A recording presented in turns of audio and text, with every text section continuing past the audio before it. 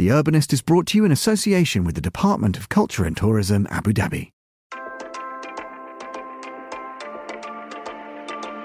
Saadiyat Cultural District Abu Dhabi is a beacon of hope and inspiration. A catalyst to spark growth and collaboration with museums and experiences, where art and science and nature and technology coexist. The belief of Abu Dhabi that culture is the backbone of our society. Stay tuned for a special episode of the show, in which you can hear His Excellency Mohammed Khalifa Al Mubarak explain exactly why and how Saadiyat Cultural District Abu Dhabi is the perfect place to collaborate, create and innovate.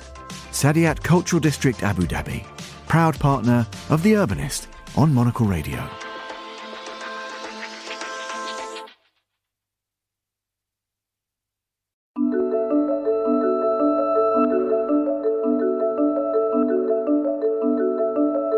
Hello, I'm Andrew Tarkin. You're listening to Tall Stories on Monocle 24, brought to you by the team behind The Urbanist, the show all about the cities we live in.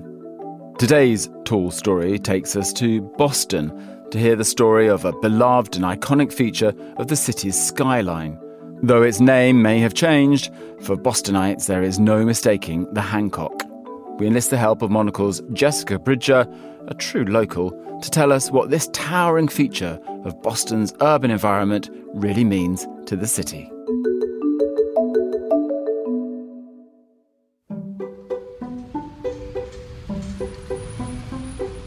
Feeling like you have a personal relationship with a skyscraper seems ridiculous at first pass. Yet the best buildings become personal. They are beloved by many individually, iconic and symbolic, but also utterly subjective. For me, the knife-edge John Hancock Tower in Boston, Massachusetts has this quality, and has had it ever since I can remember. I grew up in Boston, and the Hancock is one of the city's landmarks, even though a recent change in ownership and tenants means that the building is now technically called 200 Clarendon. It is, now, always, and forever, the Hancock. The slim blue glass building is 241 meters tall, rising from Copley Square in Boston's Back Bay. The building's glass facade gives it a moody identity, mirroring the city's oceanside weather. It can be occluded in fog or resplendent in full sun. You can see snowstorms blow in before they hit, walls of white snow squalls sweeping across the Charles River and into the heart of the city, first reflected by and then enveloping the tower in white. The John Hancock Tower is a relic of Boston's financial services boom in the 1960s and 1970s, as John Hancock and Prudential, both majority life insurance companies at the time, duked it out in the East Coast and beyond, and forever changed the Boston skyline in the process. Prudential's Boston Tower came first in 1964. It is still known as the Pru and is as ugly as a Boston sports bar on days when the Red Sox baseball team loses. It is clad in dark gray aluminum in its glass facade, which now seems retro. But the Hancock is, and always will be, more modern. Completed in 1976, the Hancock was not universally beloved from the start, but nearly 50 years later it has become a point of pride in Boston.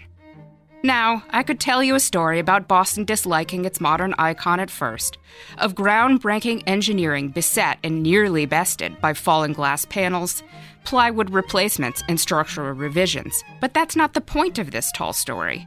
Construction faults can be fixed. The beautiful truth of pure form cannot be bested, even by physics.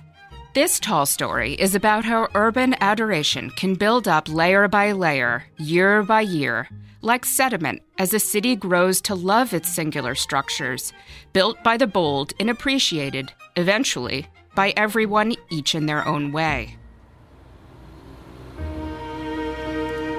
Buildings like the Empire State in New York City, the Shard in London, or the Hancock in Boston become part of our personal mythologies. My dad worked for, and later with, John Hancock Life Insurance for most of his life. Some of my earliest memories are of looking up at the building, suitably impressed and proud. The Hancock was the beginning of my, and many Bostonians', love affairs with architecture and urbanism. My mom, ever clever at making things, even made me a Halloween costume of the Hancock out of a large cardboard box and foil paper. My older brother was the Prue. I can tell you that we were not the first, nor last, Boston kids to collect candy dressed as the local urban icons.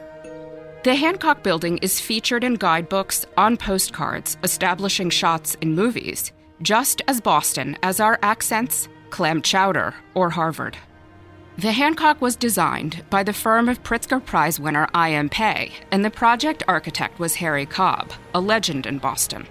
The building is cleverly planar, its slick surfaces somehow blending into the city and concealing an astounding 260,000 square meters of space spread over 60 stories. If you really look at the building in context, you begin to realize that it is actually huge. But somehow, it lets the 19th century, small-scale urban fabric of Boston's Back Bay read clearly. It never upstages its neighbors, including the outstanding brown-hued, ornate complexity of Trinity Church and the perfect pale stone of the Boston Public Library. The Hancock Building instead just is, a sliver of the city and landscape reflected on itself. There's something to be learned from Cobb's Hancock design, something for the many global cities now grappling with how to add density in the form of skyscrapers, without destroying their core identities and urban fabric. Truly great buildings add to cities without subtracting, make them more fully themselves, just as they do the exact same thing to the city's inhabitants, cementing their relationship to their urban surrounds.